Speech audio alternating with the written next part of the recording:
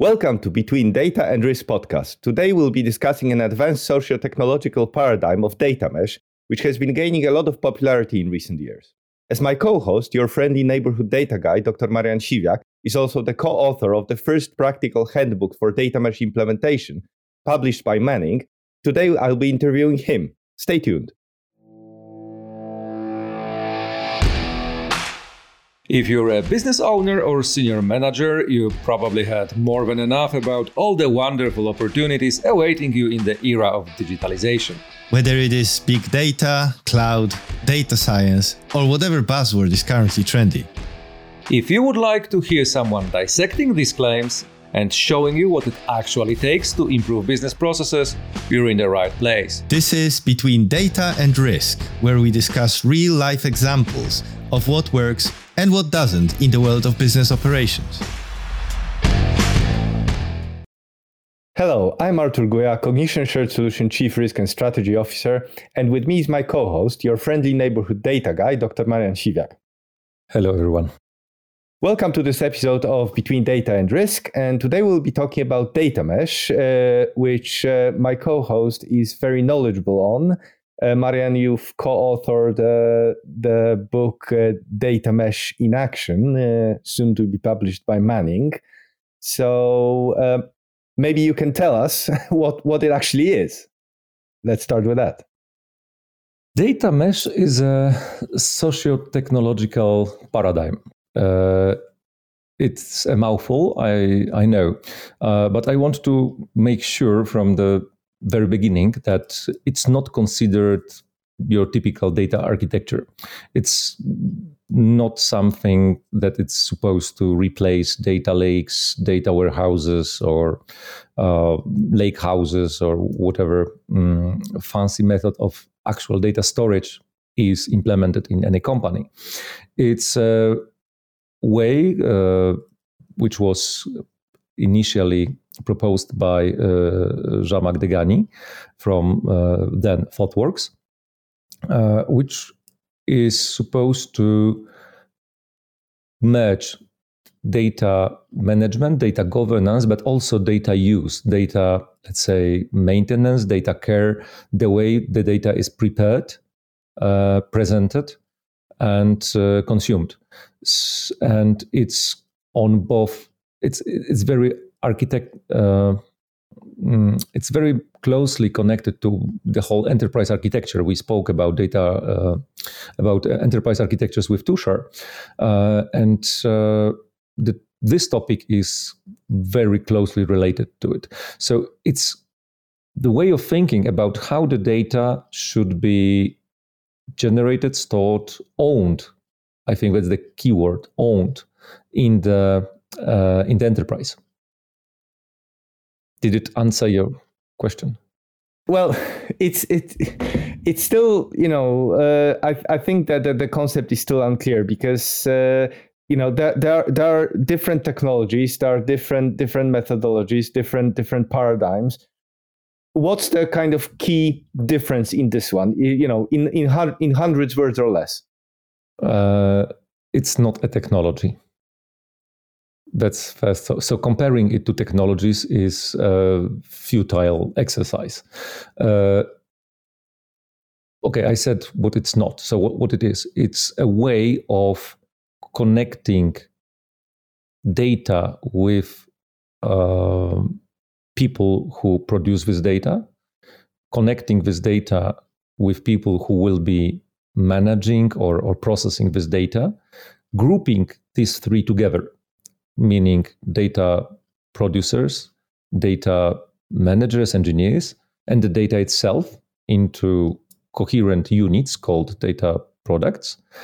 And then it's the way of connecting these data products into a mesh, which is governed. Again, there is an element of teams design or designing the structure of teams in such a way that this mesh is not siloed on the one hand, and it's not completely balkanized on the other.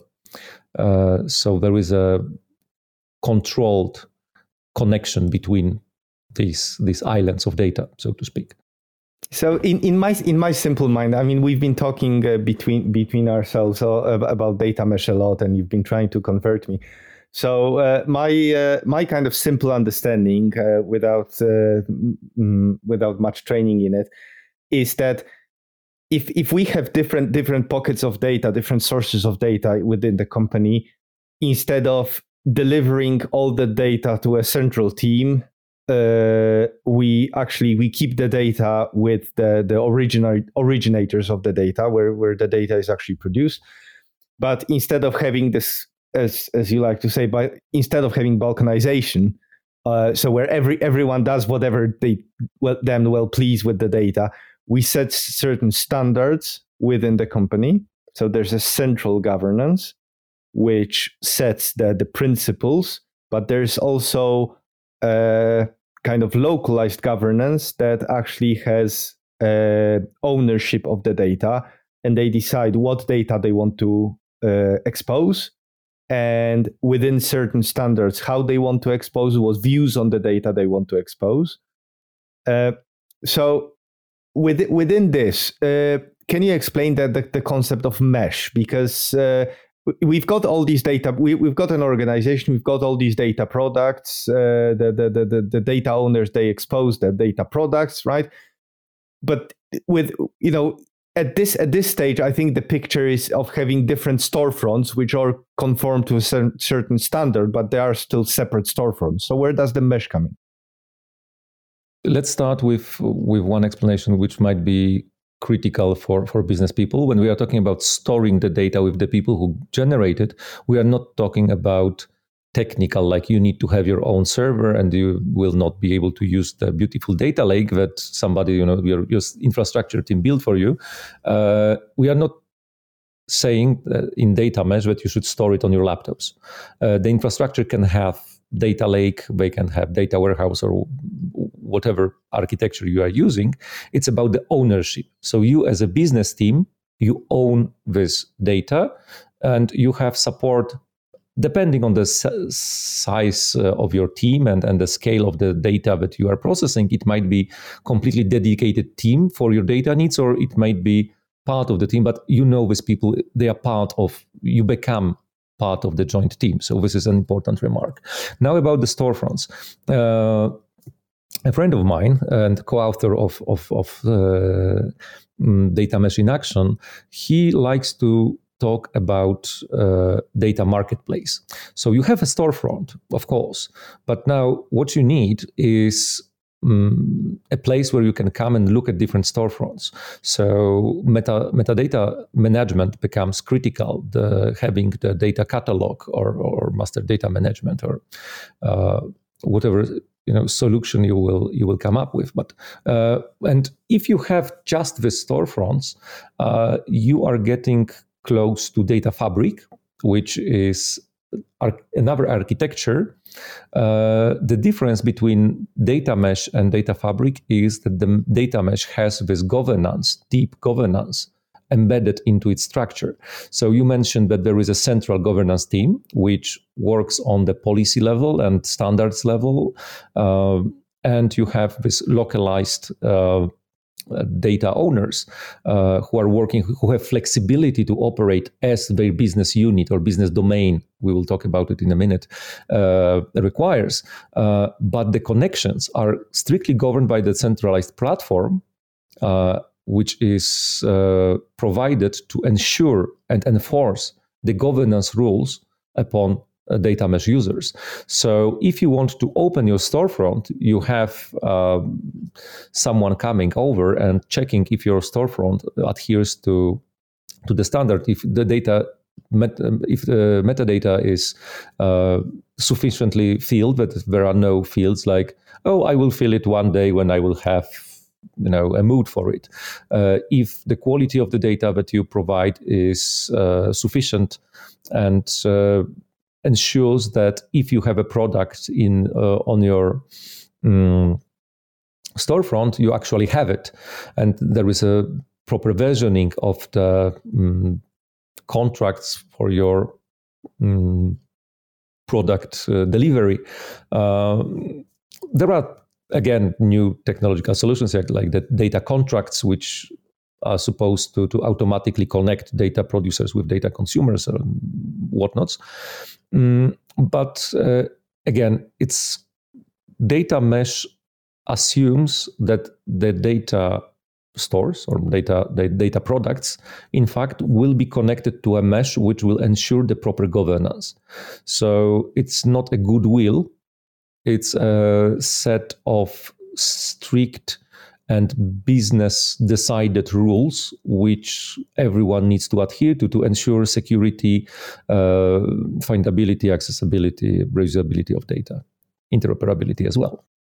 So, I like visual kind of language, visual description. So we at this point, I think we arrived. Podcast may not be the best medium for you.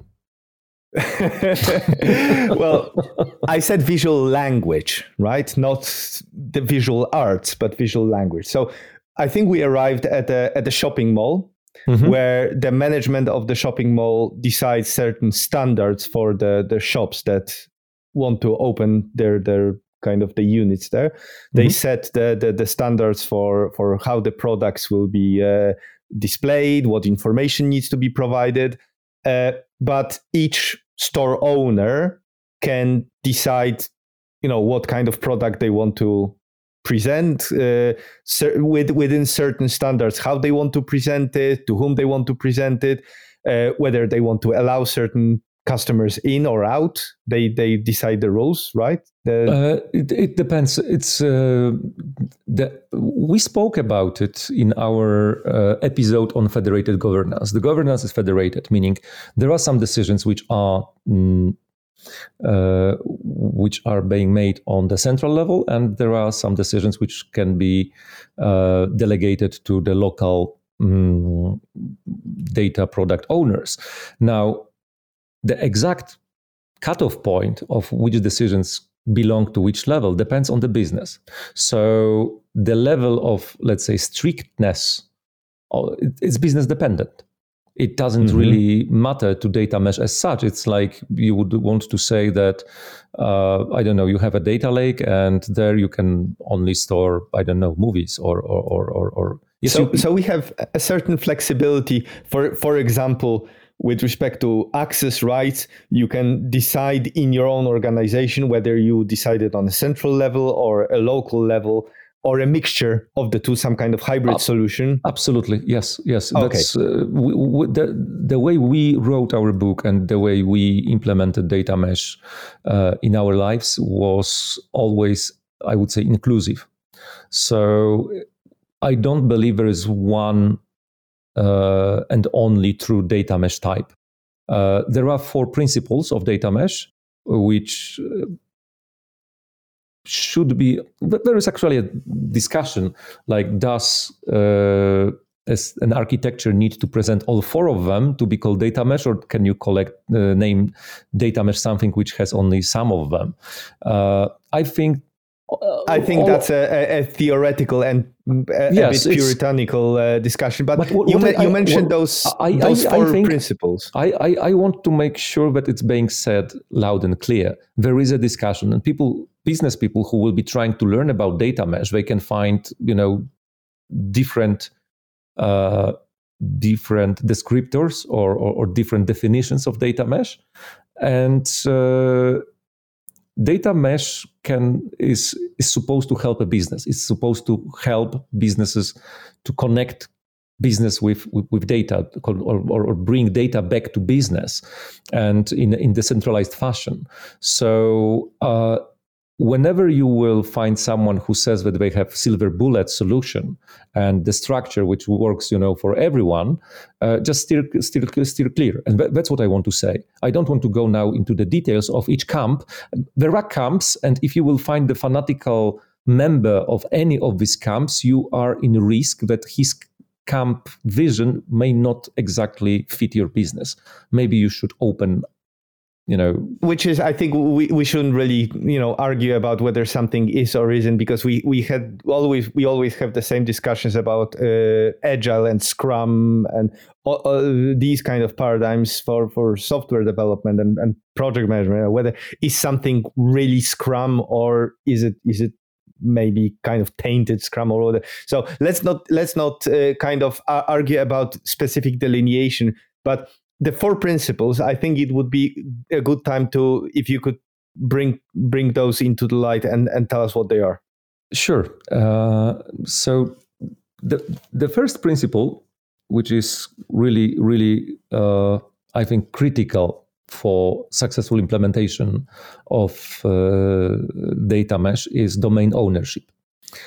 It means, I think we spoke about business domains previously. Again, the specific domain definition is not critical. Like there is a single domain definition style which makes the domain suitable for data mesh. However you delineate your domains in your business, however you will split it into operation areas, it depends on your business. But now that you have, think of them as a unit which is producing data, and make sure that the business people there have support from dedicated data people. So together they can work on this data and make sure that this data is properly governed, managed, presented. So let me kind of nitpick here a bit. You said dedicated data people. Do those data people have to be dedicated really to that domain, or can they be provided as a shared resource from the central governance? They can be, again, I think I said it in the beginning. Maybe I misused the word dedicated. The dedication should be that they know your domain. They can be shared, but it shouldn't be like there is some pool of data people that you randomly select from every time that you have some data need. Of course, I'm not saying it's the only way, but reasonably, it's about making sure that data people understand the business domain and they work with business people. So it makes sense. Of course, maybe in your business case, you will have just the data team where you will have a random people just serving some data purposes. But in essence, in the most cases, these people should be dedicated to your team, not meaning that they can't work with anybody else, but meaning that if you have a data need, you have a name, email, I don't know, phone, or so whatever. It's about the expertise that they don't need to be explained every time what your particular business domain does. They actually have sufficient knowledge of the business domain. It's a cooperation. It's about a cooperation. So they work with you, and you learn from them about the data and the technicalities of data management, harmonization, or I don't know, transformation or whatever, and they learn from you what is your business, and together you create this data product, which is the second principle, which is treat your domain data as a product. Whenever I like it that you came up with this supermarket, with the mall example. You're going there and you see products on the. It's not just we sell shoes, and there is a blank glass, and you can go in and see maybe some shoes, but there are products presented. The product is something which is well defined, well described, presented in a specific way. There is the whole, I would say, area of business of product design, and these principles of product design they apply to your data. So your data needs to be prepared to be consumed like a product. They need to be standalone. If I understand it correctly, it's not just about preparing a huge database with every single piece of data that you can think of, putting it in the shop front in a big, plastic bag and saying, come and get it. It's about actually packaging it in sensible kind of human readable form. Well, maybe not human readable, but in sensible packages that will actually have a meaning. So in here, it's kind of when we go into product design, does it kind of put the onus on the data owners to think about their clients, i.e. what data can be useful outside, or should they be thinking about what data they can present? In my humble opinion, they should focus on the data that they present. I don't think most of the business people or even data people working within a specific domain are capable of coming up with every single potential application of the data that they produce, especially in the larger enterprises. Like if it's a small business where you talk to everybody and you know what they do, maybe. So I think we will have to at one point talk about the limitations of data mesh. So when does it really make sense to use data mesh? But no, if you are at your domain, data domain owner, or if you're working with it, you need to think about what data, according to the policies that you have, you are allowed to present, and then to make sure that this data is presented in a format allowing someone else to consume it. Of course, within their access and so rights. I think we'll get to some of it in the when we get to the fourth principle. So let's go to the third principle of federated governance, and here the word computational kind of creeps in. So can you talk a bit about that? Federated. We spoke about the federated governance model some time ago. Just as a recap, it's a situation where you have a central governance body and you have local. As in domain owned. Domain areas of operations with domain data owners who have some operational freedom. As we mentioned just a couple of minutes ago, the exact split of responsibilities between the central and local teams will very much depend on your business and the data that you have. Now, there is this creeping computational part. In the beginning, I mentioned that data mesh differs from data fabric by having a strongly governed platform, which we will have to touch upon because it's an element of the principle number 4. But computational, it means that the rules that you create shouldn't be human readable, so to speak. They need to be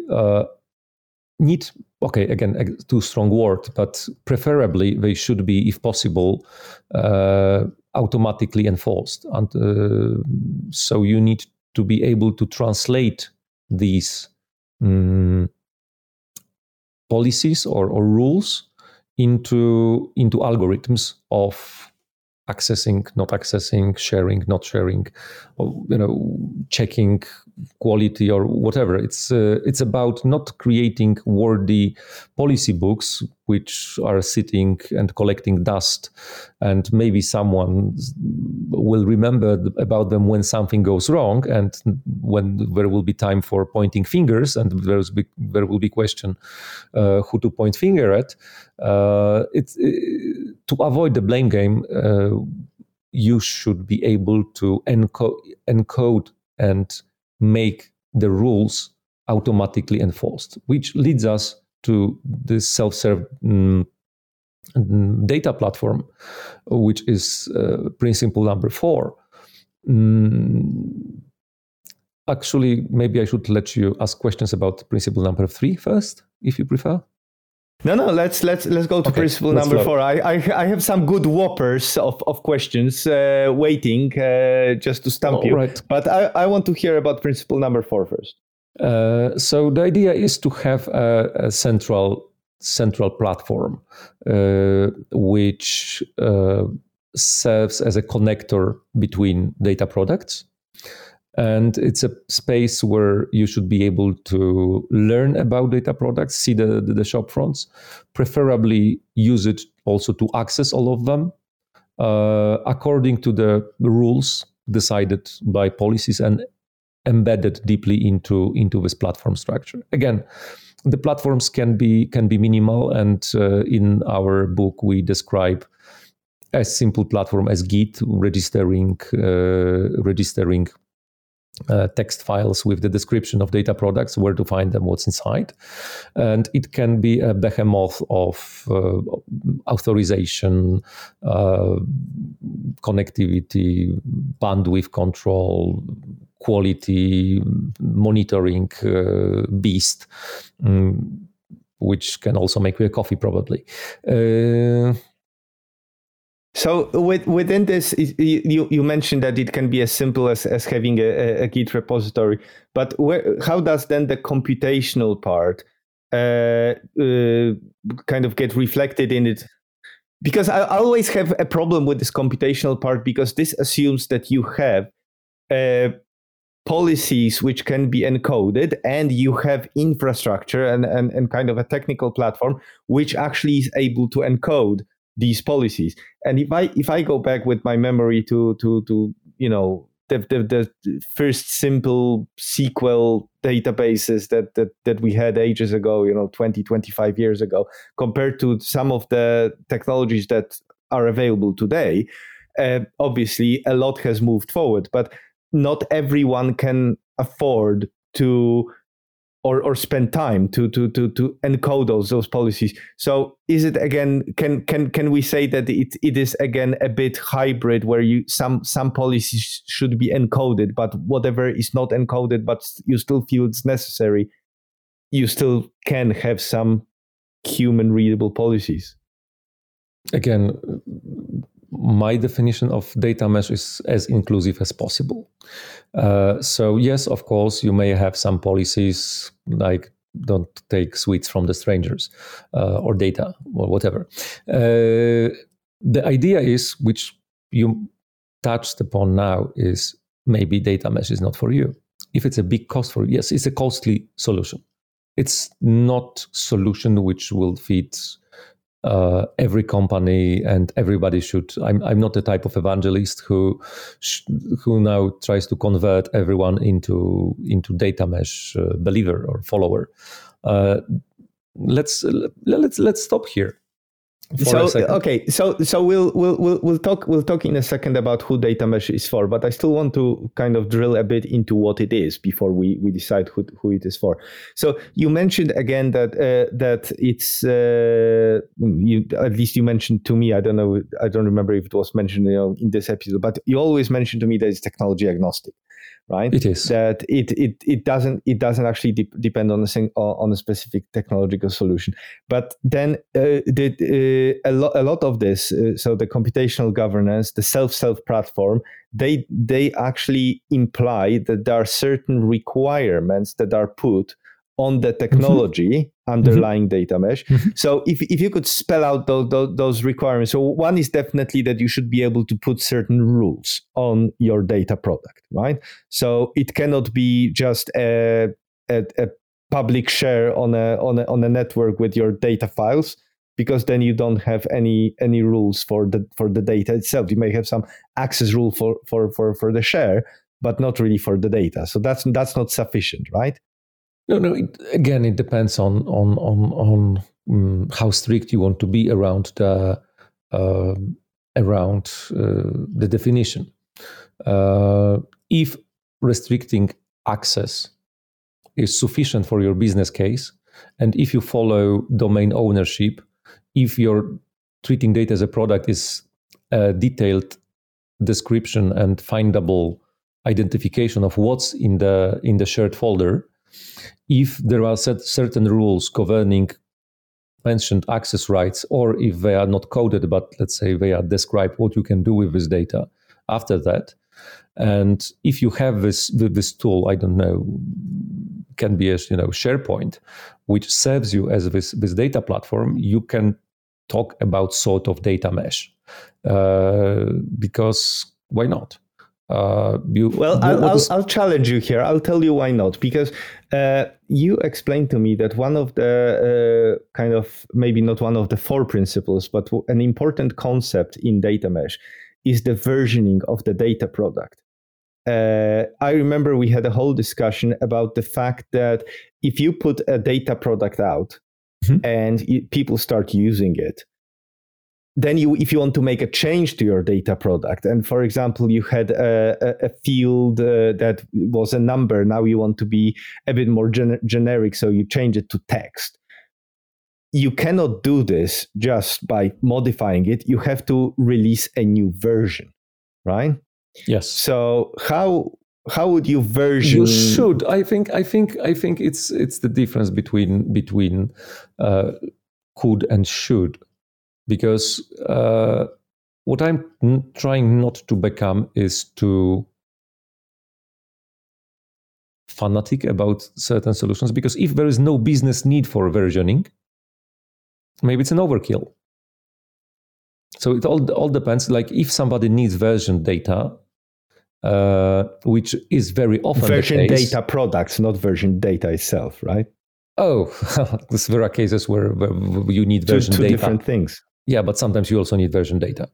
But if you need versioned data, I went deeper. So you also have a version data product, then you need to develop tooling, and SharePoint probably is not the best one for you. But if you don't need it as a business, you can use SharePoint, and as long as ownership is localized, as long as this data is treated as a product in a remit required by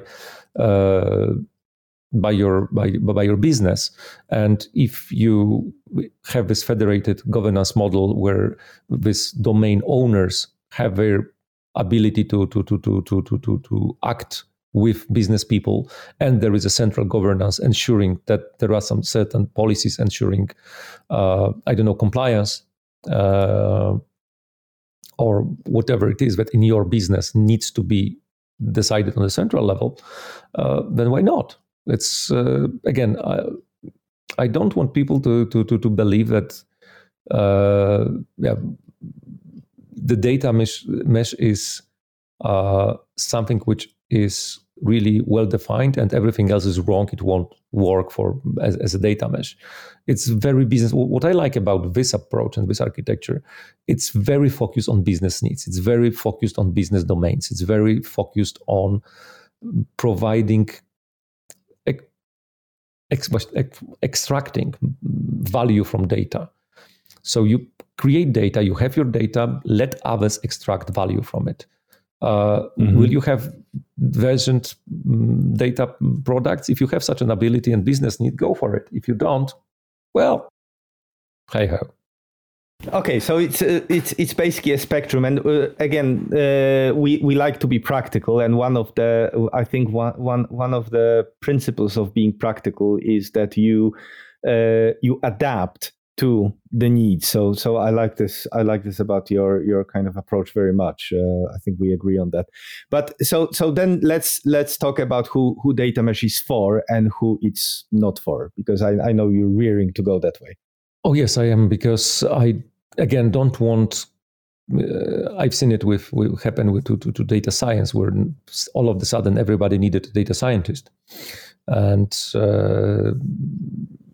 it rarely ended up bringing as much value as everybody hoped. So I also don't want data mesh to be misunderstood, and if everyone will try to implement data mesh, it will kill a pretty good idea, because amount of frustration will be, and disappointment will be overwhelming. So in our book we mentioned 3 elements which are, let's say, neither of them is sufficient nor necessary, but if if you have all these three properties of your business, then you should at least consider data mesh as a solution for you.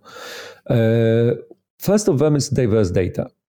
Because if all of your data is almost identical, then you can have a central team which can handle it very well. Because if you work with only, I don't know, certain types of data and certain attributes of data, then you may have a central team which will be able to understand it and manage it very well. So if all business domains use the same data, limited types, as I said, variable sources, or so it kind of boils down to if you have a single domain, then you don't really have a mesh, right? Because if all the business domains use the same data, then maybe they really one business domain, right? Even if not, it's like if they have completely different business functions, somebody's sales, somebody's marketing, but they operate in some area where you have customer data and you just use it differently, then data mesh is different data pipeline, right? Instead of exactly. So if you don't have diverse data which you use in your company, then maybe not. But if you have really diverse data sources, data types, then it may be worth thinking that maybe connecting your people with data people, with business people, will allow this data to be much better described, managed, and understood all over. I've seen that you try to ask the question. I will try to answer it before you ask it. I wonder if I guessed it. There is second face of the same coin is data needs. If you have complex data needs, because if you have different and complicated structure of data sources, but you have very limited use of data, then again, maybe it's not for you. Maybe even these complicated data sources can be managed by some central team, and they end up being pushed into, I don't know, a single dashboard, or in the end you get 42 and everybody's happy. But if you have complex data needs, and you have multiple different teams which do different stuff with different I wanted to say with different data, maybe they do even different stuff with the same data, then maybe you should think about data mesh, or maybe data lake will be better for you, or data lake house, or even data warehouse. But still, it's worth considering. Like, okay, so we have this complex data utilization, but it again depends. If it's a single data source that you then slice and dice, then maybe this single central team will be able to control it. But if you connect diverse data sources with complex data needs, there's a question about the volume of requests and operations, and maybe your central data team may become a bottleneck, and maybe you should think of distributing the ownership. And the third part is level of socio-technical complexity. Socio-technical complexity means how many different teams are working on data. So how distributed is the work? If you are a CEO of really big corp, having hundreds of different IT teams supporting hundreds of different business teams, then again, it might be a suggestion that data lake might be a good fit, because then these teams can work closer with your business, and the data that is generated, it will not lose its meaning through being transferred from one team to another, and in the end, the central team which collects it and puts it into the lake doesn't even really know what's inside. They can't possibly know all the possible naming conventions used across it. Somebody will write, name, somebody will write a surname, somebody will write the same thing in 16 different languages. And your ability of your central team to really harmonize this data and extract some value is somewhat limited. So data mesh, let's say, should be a no-brainer maybe. When you have diverse data, you have complex data needs, and you have high socio-technical complexity. Again, it depends on your business. It's maybe your existing data warehouse from 1982 still serves its purpose. If it does, leave it alone. You did mention a certain kind of concept which I want to challenge you on a bit. Data harmonization. Mm-hmm. If you have your data mesh, at which point do you decide something as simple as a convention that if you have personal data, then you should decide probably across your data mesh whether you store name and surname separately or you store them as name, surname in a single field. It's a kind of simple example, but I think I want to illustrate a point here. Is that the kind of principle that needs to be decided centrally? And at which point, because that there may be certain rules that evolve in your data, at which point does the central team step in and say, we're taking over this part of governance and we're now bringing whenever it they decide to. So there's they are the central governance. They need to understand what they govern, and according to compliance or standardization or normalization, they need to be aware. They need to work closely with data product owners. They are not. When I talk about the central governance team, they are not ivory tower. We spoke about this centers, networks of excellence, about this, someone it's called guilds, sometimes it's called chapters, or, some communities which realize that there are some questions like yours, if they pop up, if they should go to the central team and say, okay, is it something that you would be interested in stepping in, or shall we decide, like, we think this is the best solution?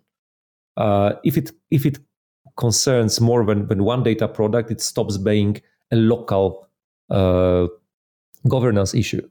And then if it's no longer the local governance issue, it doesn't include your little shop, but you are thinking, if, I don't know, the toys that you have on your web front are not offensive to someone, to the clients of meat in your storefront is not offensive to the vegan shop and its clients. On the other hand, if it's no longer your shop, but it's something between two shops, you go to the central team. So, again, I want to challenge you on something. I know the answer, but I think at this point, certain members of the audience might be thinking, okay, so the central team, why don't we just take the representatives of all business domains, put them together in a room, and they form a committee, and that will be our central governance? Why is that a bad idea? We spoke about it in our federated governance. It's not only a bad idea in federated, computational federated data governance, it's a bad idea in general in any type of federated governance, be it resilience, be it whatever. The problem is that it's no longer a federation, it's a confederation. And it's not an argument because, why confederation is not better than federation. Well, it's about independence. The team which is supposed to control the policy level, the company level issues, needs to be independent from BAU on the local level. Otherwise, you risk that the strongest personalities, that people with the most push, they will enforce solutions which might be best for their data products, even if they are very important data products, even if they are, let's say, really relevant. But these solutions may not be optimal from the company perspective. Having the company perspective requires independence from local politics, so to speak. Does it answer? Yeah, so you know that I agree with this. I just wanted to bring this out because we've described in our article about federated business governance how going above the local interest is what's really required, and that ensures that you have that level of kind of oversight, 10,000 feet view of what's going on, and you can really harmonize the interests rather than taking part in this local scuffle. So this is where you should be applying data mesh. You mentioned the three kind of indicators, let's call them, that data mesh is applicable. Are there really any cases where it shouldn't be touched with a barge pole, like a no cases? Your business operates smoothly and everything works as it should. Okay, in that unlikely example, if it works, don't break it, right? Yes. You're supposed to. If your data team handles things all right, you have happy business people working with your central data team. Everybody says they get what they need, and the central team has ability to react to whatever data needs your business has. You can ask them if they feel like they would like to try something else, but it means these guys know what they are doing. And so, if they keep don't come in one day and says we've got this newfangled paradigm, everyone's doing data mesh, let's do data mesh because we can put it on our brochure that we're doing data mesh now, right? Oh, no, we will we're a meatpacking company, but we'll do data mesh now. And, the data meatpacking company may actually profit from data mesh, but if don't try to make force this happiness down your people's throat. Business need is first. Again, I want to make a slight distinction between business need and proof of concept. It's very often a bit mixed up. We describe in our book the example of micro data mesh, which can be built within a month, just for starters. But data mesh is, as I said, it's a socio-technological paradigm. It's a pretty big change, and it's an enterprise architecture level change. So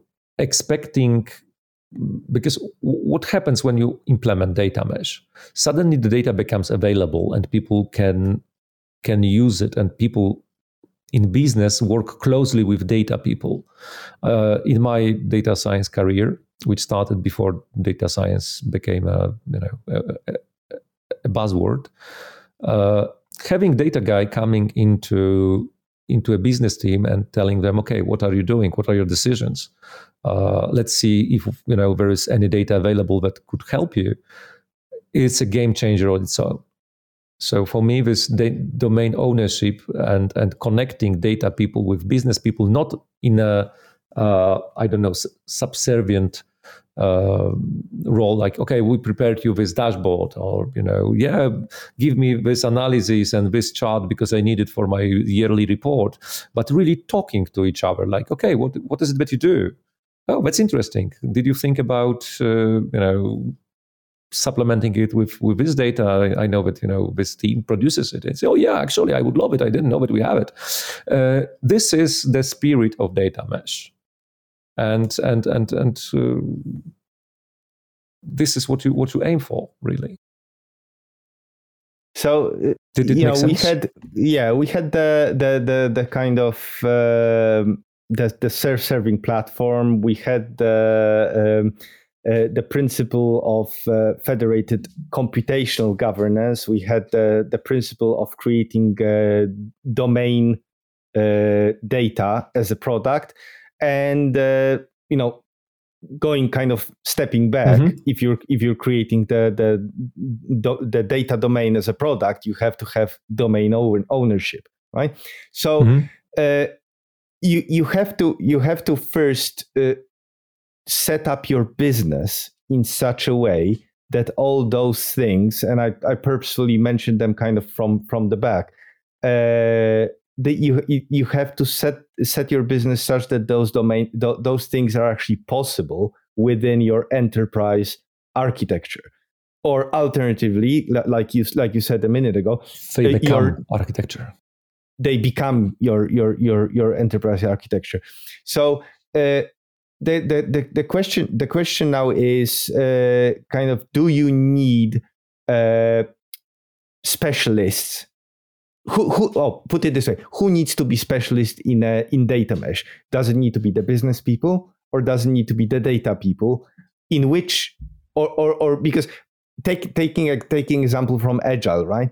It's obviously always the IT people who are the Scrum Masters, the Agile coaches, the specialists. They come from IT, but increasingly it's being recognized that the real benefit is in educating business people in what Agile is, so they can use it properly.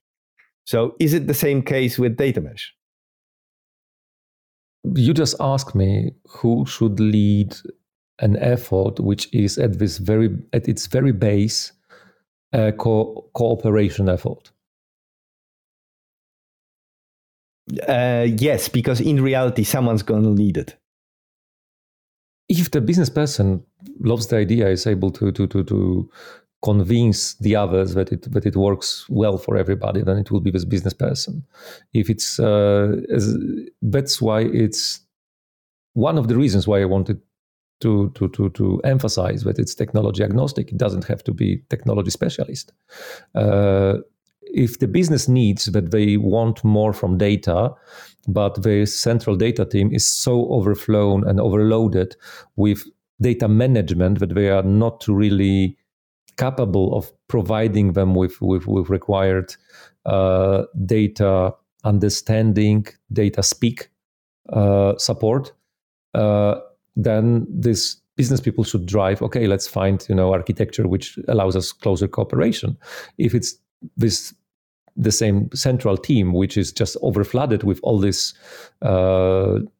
data management requests and spaghetti pipelines maintenance, they should go and say, okay, let's cut this Gordian knot and let's build something which will allow us helping you, because currently we are not helping you. We are just trying to sustain the environment which is choking us all. So I don't think there is. Yeah, I should probably come clean at this point that what I was driving at is that we actually do provide specific training for business people on data mesh so that they can fully understand it and be properly bought into this solution, rather than IT people, pushing it on the business, because it's never a good idea where the tail wags the dog, and it's never a good idea where enterprise architecture is kind of driven by technological solutions rather than the other way around. In this sense, I think I spent last 50 minutes trying to explain it. Data mesh scope, like if, how, when, it all depends on the business need. The data people, IT people are not the best people to really describe this data need. They can, as I said, if the central team is overflooded, they can go to the business and say, let's change something because we don't feel that we support you as much as you deserve it. But yes, it's deciding on it. It requires the business need assessment. The scope, the type, the governance type, the domain decomposition. It's all in hands of business. On the other hand, there is this self data platform which requires certain capacity from and maturity maybe from your IT team as well, because we didn't speak about it, but it's also a case. People need, teams involved need it's better if they have certain data and operational maturity. They are more agile. But yeah, it's not technological solution. It's not like you can go to your IT team and say, make me a data mesh. No, let's make a data mesh. This is something that business person can, and maybe if they have diverse data, complex data needs, and high socio-technical complexity, maybe should say. Kind of wrapping up, I think we should do one thing, because you mentioned that there are different camps in data mesh, and obviously data mesh it's a very fresh idea. It's still evolving. There's quite a lot of people working on shaping the idea. So I think we should kind of put out an open invitation if anyone wants to kind of present their own opinion or view on data mesh with kind of specific examples or practical solutions. Then we're very interested in hearing about this. We did put out invitations to certain specific people about data mesh and data mesh experts. Unfortunately, we haven't heard back, but we're still hopeful.